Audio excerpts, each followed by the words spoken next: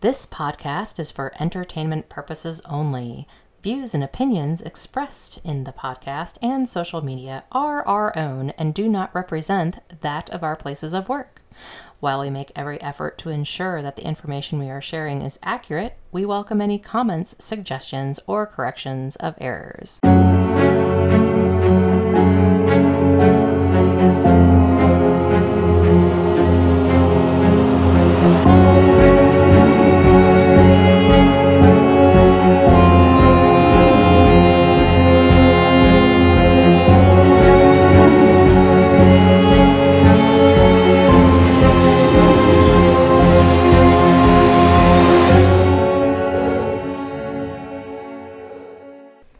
Welcome to Nothing Happens in a Small Town.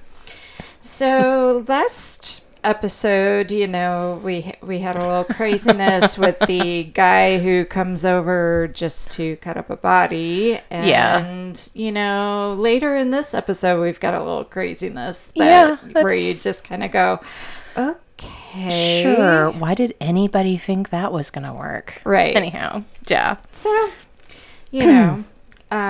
today's episode is a suggestion by Doris. Thank you, Doris. Thank you, Doris. We love you, Doris.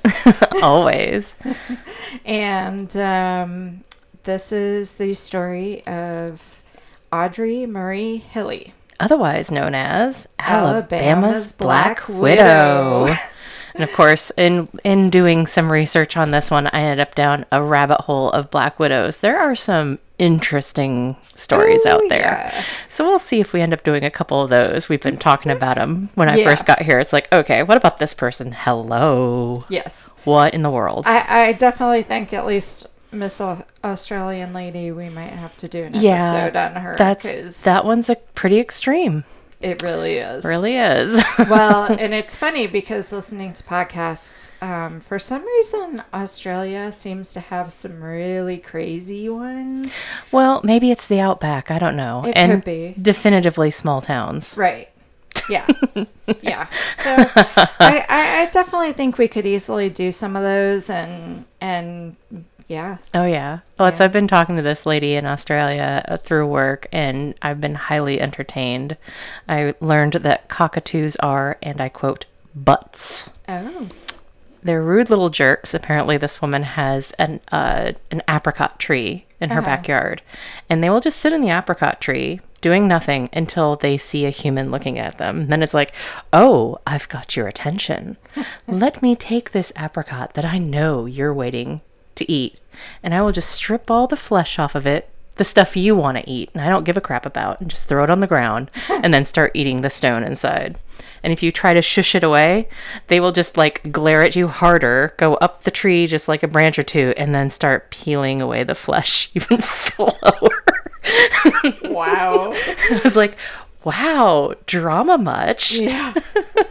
But the way she told it was, I was cracking up. That was definitely, I was crying, laughing at my desk at work. And I probably, if it had been earlier in the day, because with time differences, I'm sure people would have been checking in on me going, what is wrong with that woman? Funny.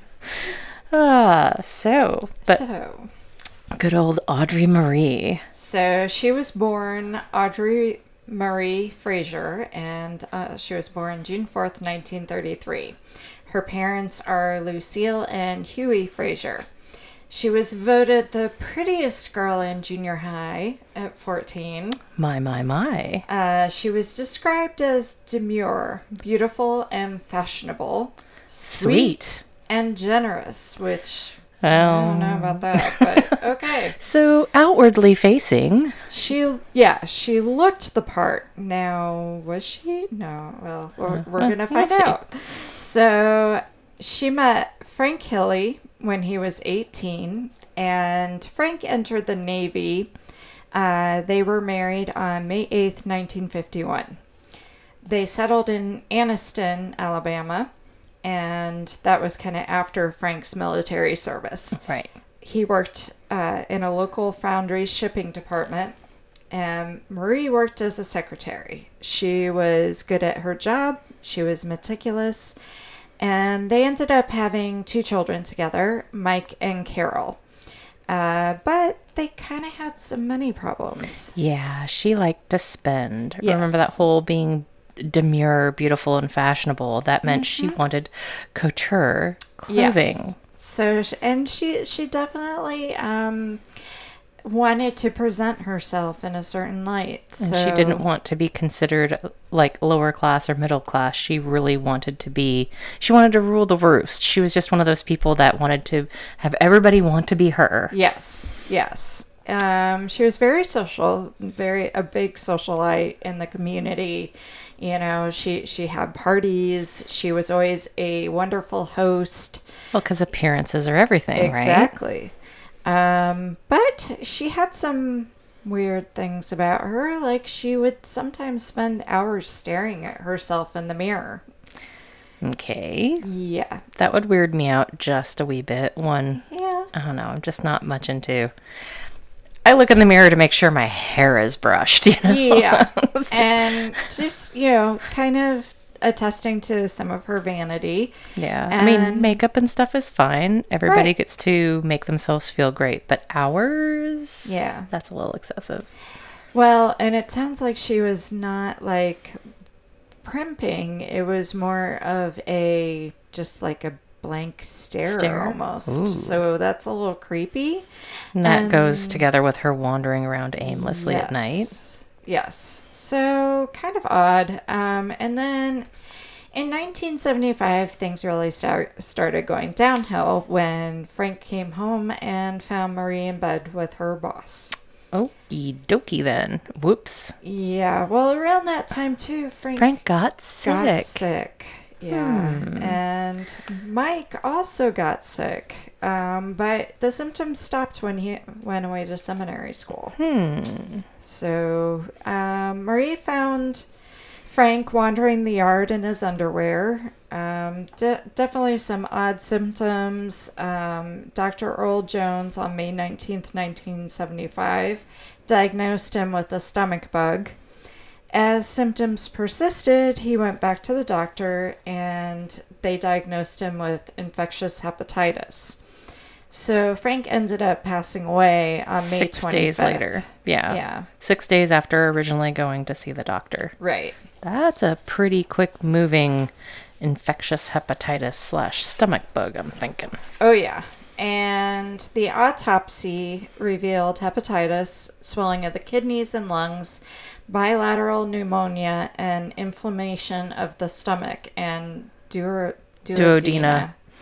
So the official cause of death was hepatitis.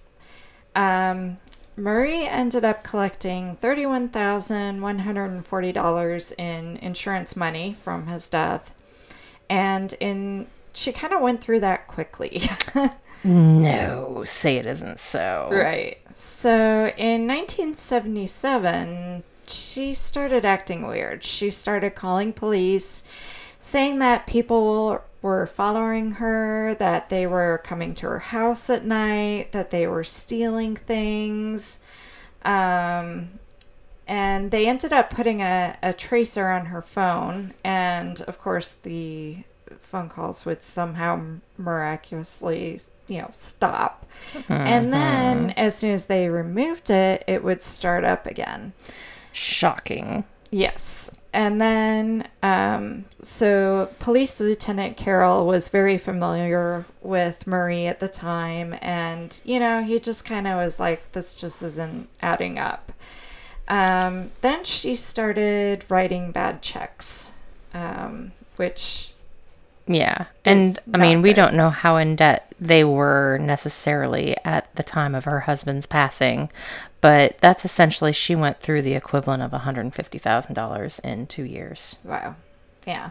That's pretty fast. That's a lot of money. Yeah. That's a lot of money. And after Frank died, she didn't sleep in bed. She always slept on the couch. Her daughter had said that she was kind of paranoid. Carol did wake several times to find her mother standing over her, which is freaky. Very freaking weird. And then between April 1979 and August 1979, Carol had many visits to the ER. why did I put HR?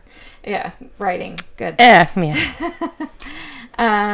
So she had similar symptoms to her father. And doctors... This is 4 years after her dad died. Right. And, doctors examined her. They couldn't find anything wrong. So in August 1979, Marie gave Carol an injection in the hip, claiming it would alleviate her nausea. Uh-huh. Well, then she began experiencing numbness of fingers and weakness of the legs in addition to the nausea. And then Marie gave her more frickin' injections because, well, let's fix this. Right. Told her not to tell anybody. Right. Don't tell anybody, because Doris Ford, who's the RN who provided the injections, would get fired. Well, She Doris lost the use never, of... never gave her injections. No. So Carol lost the use of her arms and legs, and she eventually ended up in a psychiatric ward. Which is where I have to interject and go, really? She had physical issues and they put her in a psychiatric ward. Yep.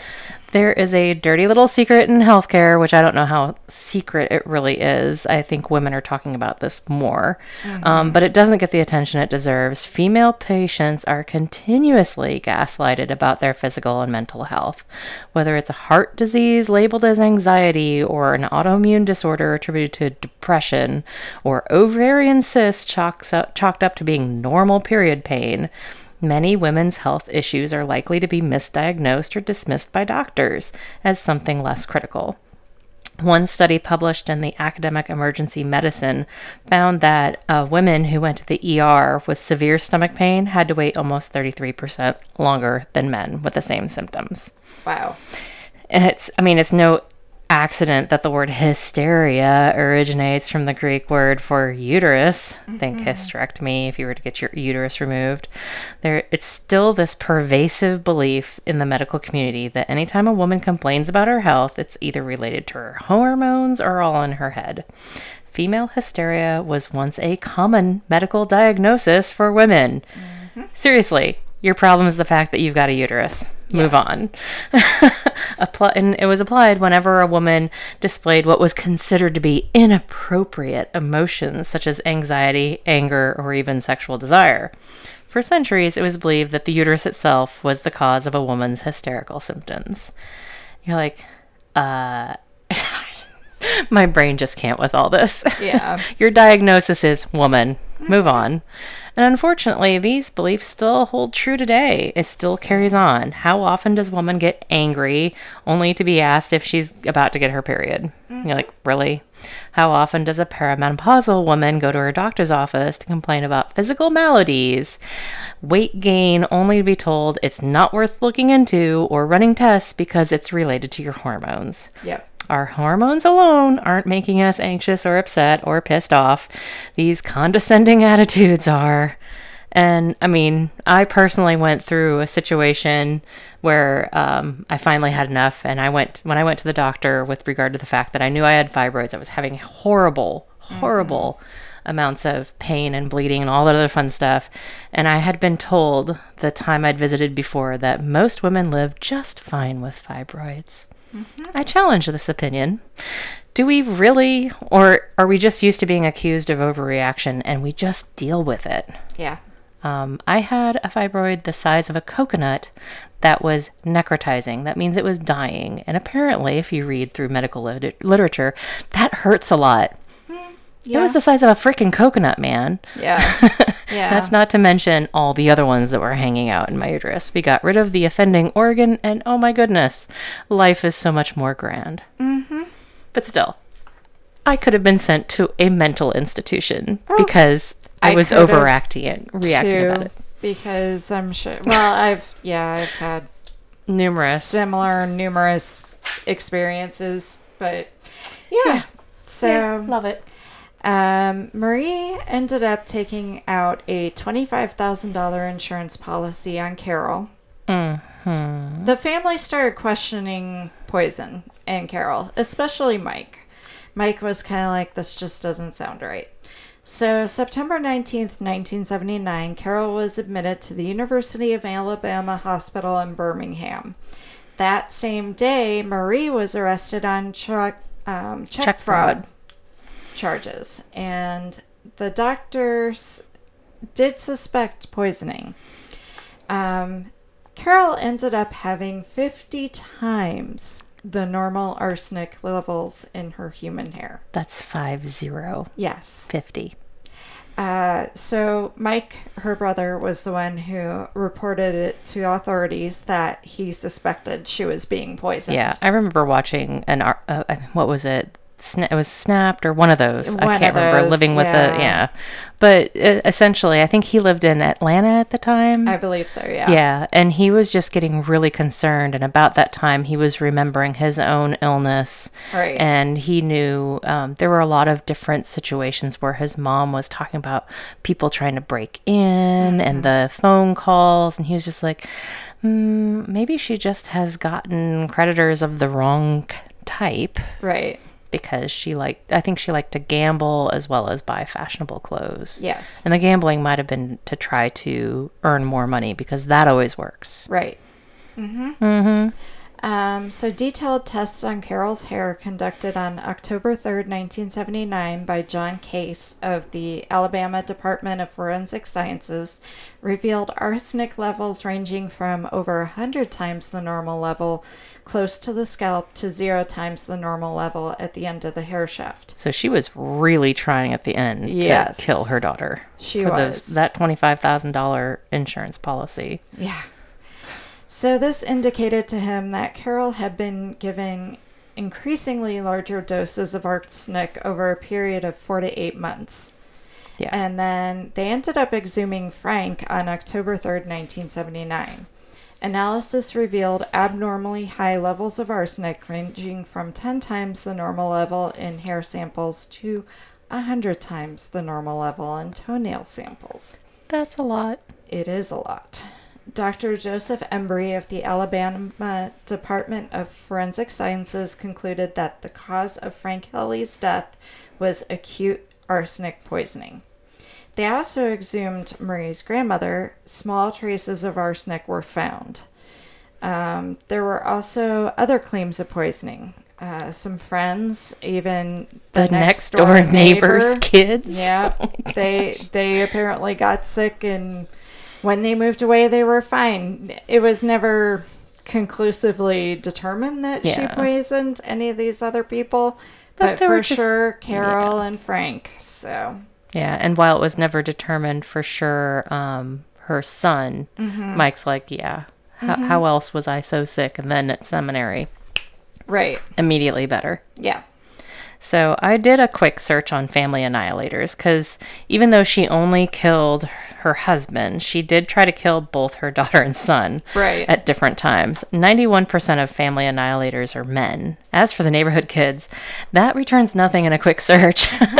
Basically, I was going down a bunch of different little rabbit holes, and there were stats on killing neighborhood pets and some articles about not feeding your neighbor kids junk food around Halloween because you wouldn't put that in your body at a normal time. You're like, oh boy, not reading anymore here. And poisonous household product safety.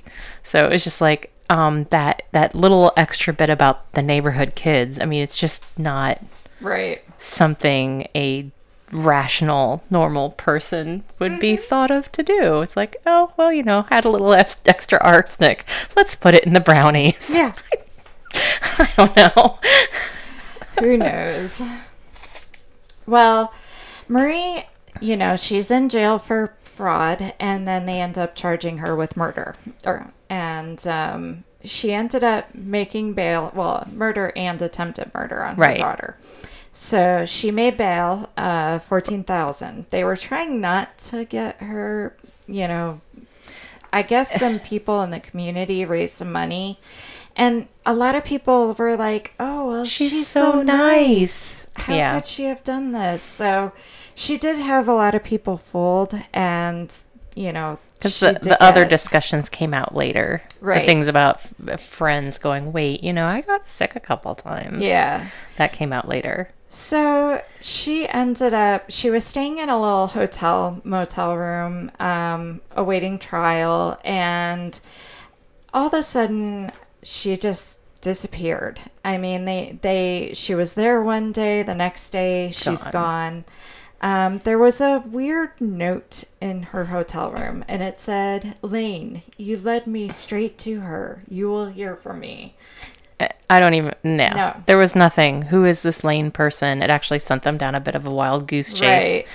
They couldn't determine who this Lane person would be. I guess she was trying to maybe sort of say she was kidnapped. I'm thinking so. You know, I think she was trying to find any way out of this that she could find. Right. And yeah. Pretending she was kidnapped, abducted would be, yeah, irrationally in line with her. They believe that she had taken a car from Sammy Key Jr. and his wife Margaret. They were relatives of hers, and she left the car at a bus depot in Georgia. A note was found at the Keys' house. It said, "Your car's in Gadsden. Do not call the police. We'll burn you out if you do. We found what we wanted. We won't bother you again." Again, another really weird. We kidnapped her. Note. Very strangely. And then the same handwriting. Yeah, that was in the same handwriting as the one at the inn. You're just like, okay. Yeah. Probably her. Right. So I did a lot of looking into arsenic. So much so I'm probably on a watch list. No, just So arsenic is interesting. It's actually known as the poison of kings or the savior of syphilis. The toxic properties of arsenic were known by Hippocrates, who in 370 BC described abdominal colic in a miner of metals, like a person who was mining the metals. And similar properties were described of mercury and arsenic by Theophrastus of Arrhabaeus in the 4th century BC, and by Pliny the Elder in 1st century BC. Pedanius this one's going to kill me. Dioscorides. I can do this. All these historical Greek names. Author of the historical Pharmacopoeia de Materia Medica and a Greek physician in the court of the Roman Emperor Nero, described arsenic as a poison which was used by Nero to poison his stepbrother Tiberius Britannicus in 55 and secure his position as the Roman emperor. And random, I found out that BC is now, they're starting to call it BCE, before the Common Era, and AD is now CE, Common Era. I see them doing this because, Christianity is not the sole focus of the whole world. So right. I was like, I might have to try to get used to that. So arsenic is an odorless and tasteless, and it's got properties of inorganic arsenic compounds such as arsenic trioxide, white arsenic, made them an ideal poison. White arsenic was readily made by heating arsenic ore, and this produced a white crystalline powder that was soluble in water and virtually undetectable in food or drink. Some said it even improved the taste of wine. I think they said at one point in time arsenic was used to dip the corks on wine bottles. Oh. But small levels wouldn't kill you. Right. But it probably makes and you it made the wine sick. Well, maybe it makes you think the wine tastes better. Sorry. Okay. And it was difficult. Poisoning by arsenic was difficult to detect as the symptoms initially mimicked food poisoning. Mm-hmm. But a single dose could produce severe diarrhea, vomiting, paralysis, and death. Lovely. Awesome. Because of its potency, the ease with which it could be obtained, and the discreetness with which it could be administered, it was a favored poison of the ruling classes to kill off their rivals and adversaries, so it became known as the poison of king, or the king of poisons. In Renaissance Europe, the art of poisoning came to its fore in contracts to poison one's noisome neighbor. This is the only time I can think of neighbors getting killed. Became a social norm. The poisoner made appointments and had set prices, and the client named the victim, and a contract was made, and the poisoner was paid when the job was done.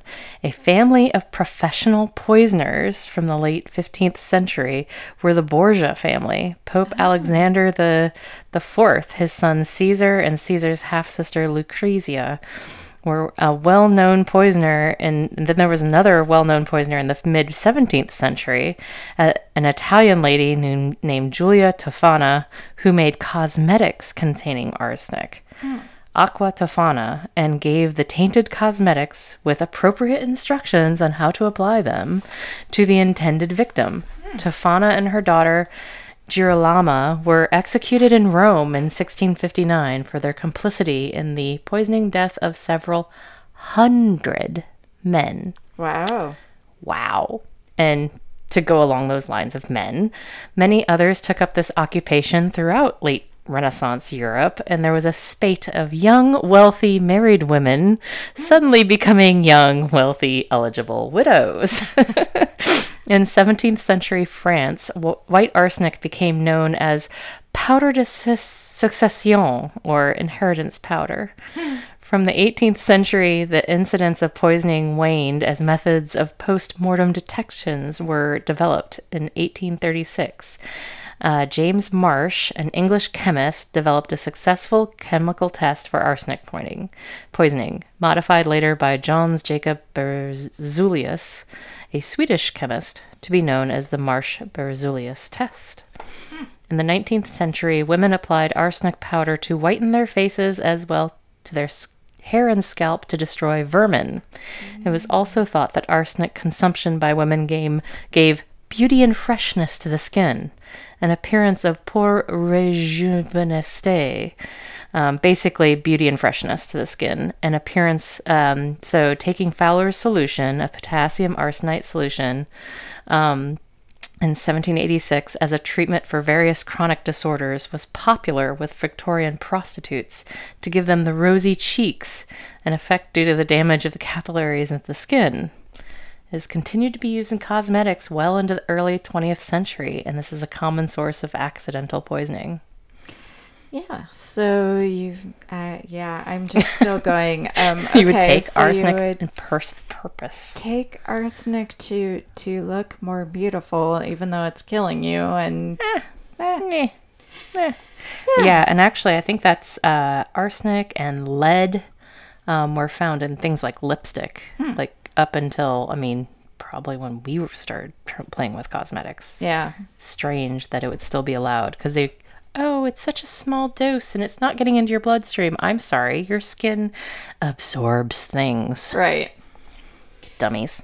So, a woman named Robbie Hannon suddenly appears in Florida. She started dating a man named John Homan. And in 1980, Marie HIlley was added to the FBI Most Wanted list. So, Robbie and John married in 1981 and moved to New Hampshire. Marlow, New Hampshire area had long been a haven for fugitives, primarily because it's quiet and rural. Back to the small town piece. Robbie took a job in Keene, Vermont at Central Screw Company. One day, Robbie said that she had to go to the doctors alone. She claimed to have a rare blood disease. And she decided to go to Dallas, Texas to visit her twin sister. Shortly after that, John got a call from Terry Martin, Robbie's twin sister. She said that Robbie died in Texas and her body was donated to science. So... likely story. Terry drove to New Hampshire to comfort the grieving widow. She was in Pompano Beach during this time, and there was no indication that she was actually in Texas at all. Homan was fine with the situation, but friends started to question it, especially coworkers. Yeah, because they were like, wait, twin? Mm-hmm. I don't know about this. Right. But again, you're talking like a tiny little town of 700 people. And she did appear different. She was thinner. She had blonde hair. Yeah, she changed her basic style. Yes. And, but yeah, there were things that she seemed to know about people before. That she couldn't have known. Well, it's right. like that whole thing. If you see somebody, how hard would it be to try to keep straight in your head the things I'm supposed to know or not supposed to know about somebody, yes. That you wouldn't necessarily be able to get across in conversation. Because, yes, sisters would talk. Right. But would you know by looking at somebody that this is Jack? Right. Yeah. So police found no record of Robbie Hannon or Terry Martin. Basically what had happened was these coworkers and friends went, something's fishy here, and they reported it to authorities. Authorities started looking into this person, especially looking at the obituary, and they're like, this person doesn't exist. So police ended up finding Terry Martin and arresting her in Vermont, where she was working as a secretary. She easily confessed to the fact that she was Marie HIlley. Right. And I thought it was really funny. I think they did a whole like SWAT thing. She ordered a pizza, and they had a pizza guy swap out for like an FBI agent or something. Right. It was very cool. Yes. So they took her back to Anniston, and she went through trial. Less than 3 hours for a jury to convict her guilty of murder of her husband and attempted murder of her daughter. Imagine that. I know. So she was sentenced to life in prison. In 1987, she was given a weekend furlough. Why would you do that? She'd already fled once. Well, and this kind of... So it sounds like this was not her first furlough either. No. It's like she apparently had them on a regular basis. Who gives that to somebody with life in prison? I have no... This is completely... This makes no sense to me. I don't get this part. And then John Homan happened to still be seeing her. Yeah, he was coming to visit her. So he went through... He got married to this woman. She fakes her death, sends her twin sister to comfort him, has a relationship with him as a totally different person. Which is not weird at all. And then he finds out that she murdered her husband and tried to kill her daughter. And he's still seeing her. He had actually signed her out he was her sponsor for this particular furlough, and had probably sponsored the majority of the other ones. I believe so. I think it was all of them. I think it was all of them. So he was just so in love with her that he didn't mind all these weird, very crazy, out there. Yeah. I don't understand. Yeah, I don't know. Well, she disappeared and she got lost. Yeah. So, a bedraggled old woman dying of exposure was found on a front porch of somebody. And they took her to the hospital where she died. And they figured out it was Marie HIlley. She died of hypothermia. Her knees were badly bruised, and they believed she had been crawling around through the woods. And they say it's a weird coincidence, but I wonder if it isn't. This was actually my observation, because I was kind of like, okay, this was kind of interesting. I was thinking of who she ended up on the porch of. It was actually a girl who knew her from grade school. Yeah. I think she just was, because she was like delirious. She picked a house that looked familiar to her. Oh, yeah. Well, and so I was reading her son's marriage announcement, and I thought it was kind of interesting that her daughter-in-law's name was Terry, and Terry's best friend's name was Bobby. So that's probably where she came up with her alias. Yeah, I just thought that was interesting. And then her son said that he wasn't surprised that she stayed close to home, and she kind of suspected she would be hiding right under their noses. People were a little surprised that she didn't have a better plan considering the other plans she put together. She was pretty elaborate in her planning. Or con somebody into helping her. Like, I mean, I guess she didn't have her husband quite, or whatever you want to call the most recent man. John. But yeah, and he thought she was innocent. Right. The other weird thing is she wasn't that far away from parole. I mean, she would have been paroled in 1991. So she died in 1987. She only had 4 more years. Yeah. If she was allowed to go on all these little excursions, weekend, whatever. Don't know I how. don't know. Yeah. Yeah. It was really weird. I really, wow. Yeah. Just wow. Yeah, there was a movie about this starring Judith Light and David Ogden. Yeah. Wife, mother, murderer. I love the naming. I know. So back to arsenic. Sorry. I just find it interesting, the ways people decide to kill people. So arsenic may seem like a poison from the past. You know, we already talked about, BCE, and it's famous mystery writer Agatha Christie's favorite way to kill a character. It is actually, as I sort of mentioned before, it's a naturally occurring chemical element. Problematically, it shows up in groundwater, sometimes from people die of natural causes because of groundwater, and it can end up in groundwater naturally, but also due to human activities such as mining or using pesticides. An estimated 300 million people worldwide are at risk for arsenic poisoning from their water supply, including 2.1 million Americans in 25 U.S. states. Now, that's not to say they're going to have enough arsenic in there to kill somebody, but it's something that's monitored when you go through water supplies. But people unwell. Besides its natural form, the substance is not widely available in purchased products anymore because of the whole ordeal with arsenic trioxide and primary arsenic metal have not been produced in the United States since 1985 due to poisonings. Arsenic is a chemical element with a symbol AS and the atomic number 33. So it tends to be combined with minerals. That's why it's found in mining, usually in combination with sulfur. It's also a pure chemical element crystal. It's metalloid. It has various allotropies, but only the gray form, which is a metallic appearance, is important to industry.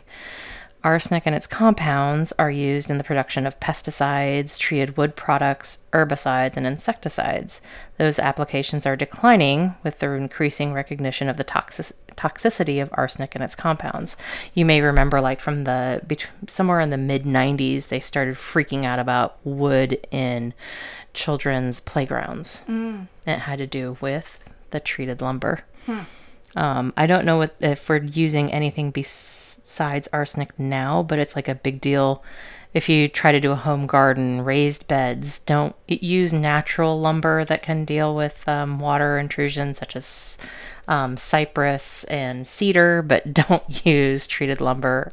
If you do, don't eat the vegetables out of it. A few species of bacteria are able to use arsenic compounds as respiratory metabolites. Trace quantities of arsenic are essential dietary elements in rats, hamsters, goats, chickens, and presumably other species. So arsenic in its natural form is going to be found in your body. It's just those high levels that you have to watch out for. The EPA states that all forms of arsenic are a serious risk to human health.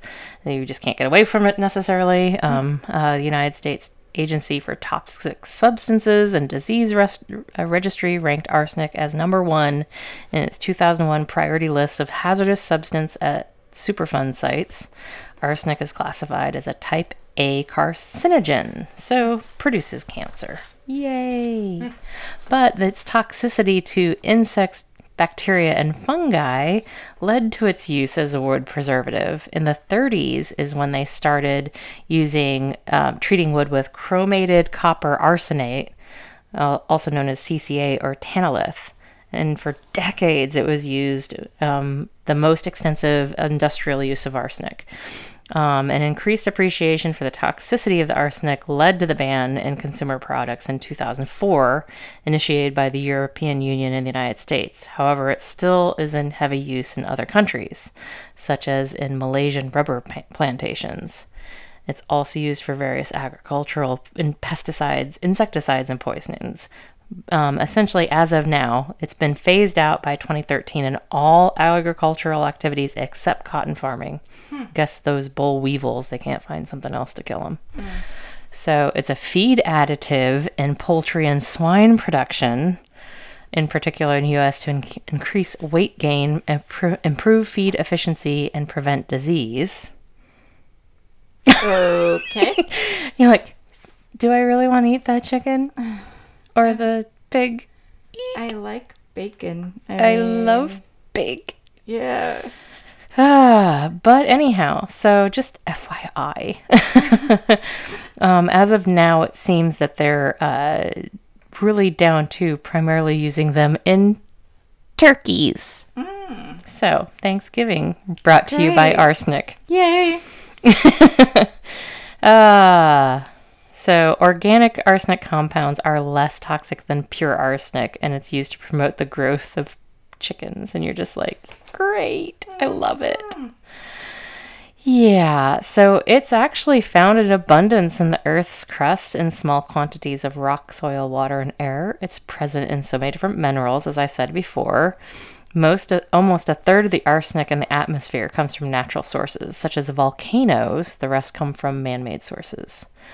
Let's see. I did a lot of looking into arsenic. It's no longer used in weed killers except for the cotton use. Severe poisonings from can I say this? Cacodylic acid caused headache, dizziness, vomiting, profuse and watery diarrhea, followed by dehydration, gradual fall in blood pressure, stupor, convulsions, general paralysis, and possible risk of death within 3 to 14 days. Yikes shnikes. Lovely. So, but this is actually typically found via inhalation of airborne arsenic or contaminated drinking water. Today, acute organic arsenical poisonings are usually accidental. It's like something that's got arsenic, like wood and what have you, burning. Seems to be the number one way that people get accidentally poisoned. Fun. Yeah. Okay. All you ever wanted to know about arsenic. Yeah. It's still out there all the time. Lovely. Thinking about my chicken and pork consumption. That just, yeah. That's Put it in the feed to make sure the chickens eat. Say what now? So Frank Alfred HIlley was born 7/17/1929 to Clarence and Carrie HIlley. That would be the first hubby who died. Yeah, Miss sorry, Melissa. We didn't transition that well. Yeah. Melissa likes talking about the victims. Yes. So he served in the Navy during the Korean War. He worked at the Union Foundry Company. He was the best man in his son's wedding. No. I know. That's so cute. I love that. He died May 25th, 1975. He was 45 years old at the time of death. He was buried in Anniston, Alabama. And the one thing I do remember from whatever show on it I watched was that he had a really special relationship with Carol. Yeah. And they were very close. And I couldn't find a lot about him I think he was kind of a quiet man.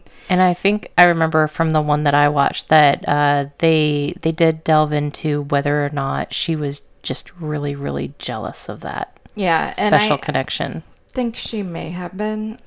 She definitely wanted...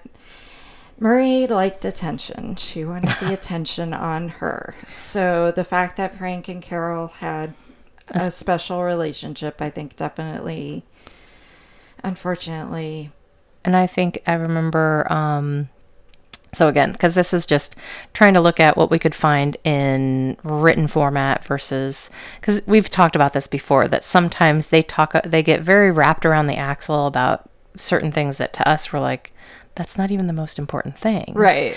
I really think this whole delving into what she did and why she thought she was going to be able to throw people off by being a twin sister.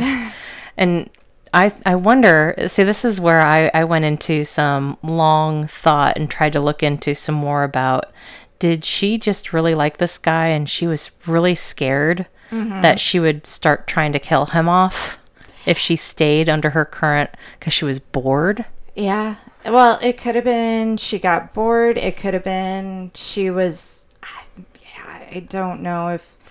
I don't know. I mean, it seems like she definitely had some mental issues. Right. I mean, the whole staring at the mirror thing. For hours on end. That is really kind of creepy. And the randomly walking around in the middle of the night. Yeah. So what was going on in her head? And the fact that she was able to poison her husband, poison her daughter. Poison her son. Yeah. And I mean, we've talked in the past about, what's the term?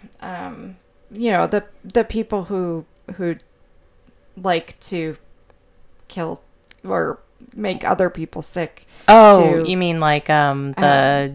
Sorry, my brain is not working apparently because I can't. So hurt them but bring them back to life. Yeah. You're talking like Munchausen. Munchausen's, yeah. Munchausen by proxy. Munchausen by proxy, yeah. So where like I'm kind of wondering, did she have some Munchausen's? Was it something like that? But she never seemed to do anything to John that we know of. So but we don't know. We don't know either. Yeah, because he just seemed to say, "Oh, she never did anything like that. She never did anything like that to me." Right? Was he just so smitten he didn't see it? It could be. And as far as I could tell, when she went on her little vacation, not to Texas, right?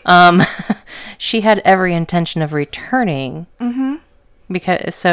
Did she feel it was just too boring, but she needed him because he was ready to, basically put up with whatever she put up? it could be. I mean, yeah, maybe she needed that excitement to keep things fresh. Maybe. I don't know. I seriously don't know where somebody would be able to, I mean, I guess you want to believe what you want to believe, but how do you believe, oh, yeah, I didn't think it was her. It had to be her twin, and I was okay with this? Right. I don't know. If my husband suddenly had a twin brother, or like his brother came to console me, that's just weird to me. It is weird. It is very weird. They're in brother territory. Yes. Not lover territory. Right. Right. No. And so you do have to wonder, did he deep down know it was her the whole time? Did he just let her do what she wanted to do? Yeah. And like her coworkers, they were seriously weirded out by her. Yeah. Yeah. So it's kind of you really have to wonder what was going on. Because, I mean, like, did she actually go to Florida? Is that really where she was? Pompano Beach? Yeah. Well, she said she was in Texas, but they say she was actually in Pompano Beach. Well, it's a little... The stuff I read, it's a little like she said she was in Florida, but... They didn't really find a lot of evidence as to where exactly where she was, and what was she doing in that time. I mean, because obviously she doesn't have a twin sister, no. And she wasn't visiting family that we know of. So what, because I'm pretty sure Carol would say something if her mom showed up. Oh yeah. So I mean, it is really kind of. Where was she? What was she doing? We'll never know because she died. She's dead. So yeah, unless there was something else that the police were able to get out of her that they just didn't put into any of the and that could be. Yeah. I mean, that happens a lot. Right. Well, like the one episode where we have nothing. You're like, oh my gosh. Although we might, I'm hoping she reaches out again, but we might have something coming on that one, but we'll see. Please reach out. Please. Yeah, we have a couple other that we don't have great conclusions for that we're hoping that just talking about them will be one more step. Maybe it'll reach somebody who has a little more data and they reach out to their local police and help close these cases. Yeah, that would be awesome. So this one's essentially closed. Yeah. Yeah, I guess I could have gone into a little more. I usually go into this rapid fire bizarreness about the town, but I mean, it's 700 people and they really don't talk much. The New Hampshire town was pretty much a bust. Yeah. There wasn't a lot to go on there. Well, that's why people go there to hide. I mean, it is a known place for people to hide. Yeah. So, of course they don't want to talk. Anyhow. We're not sisters, but we Not just at act all. like one on TV. Yeah. Alrighty, I think we've hemmed and hawed enough for this Yes. episode. So, as always, Thank you you. for listening to Nothing Happens in a Small Town, where things do happen, and small towns are not the quiet, quaint places you think they are. Yeah, they like hide people and stuff. So you can always visit our Patreon page if you want to support us at www.patreon.com/. Nothing happens in a small town. Instagram username profile. Nothing happens in a small town. Our Twitter username profile. Nothing happens in a small town. At NHIAST. Facebook page is Nothing happens in a small town. at NHIAST 2021. And you can email us with your suggestions or comments or whatever you like. Or updates. Updates, yes. Nothing happens in a small town at gmail.com. Thank you so much for listening, y'all. Thank you.